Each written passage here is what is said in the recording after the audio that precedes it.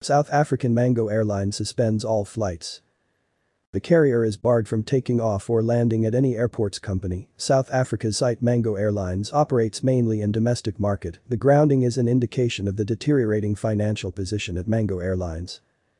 Mango Airlines, the low-cost arm of state-owned South African Airways, was forced to suspend all flights after missing payments to the country's airports regulator, according to a person familiar with the matter.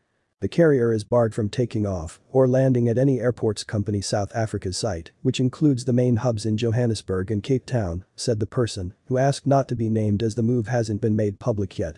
Mango Airlines, which operates mainly in domestic market, couldn't be reached for comment by phone or email.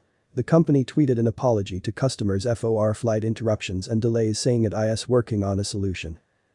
The grounding is an indication of the deteriorating financial position at Mango Airlines. The company has been hit by the coronavirus crisis that's hammered the airline industry, forcing bailouts and pushing some carriers into insolvency.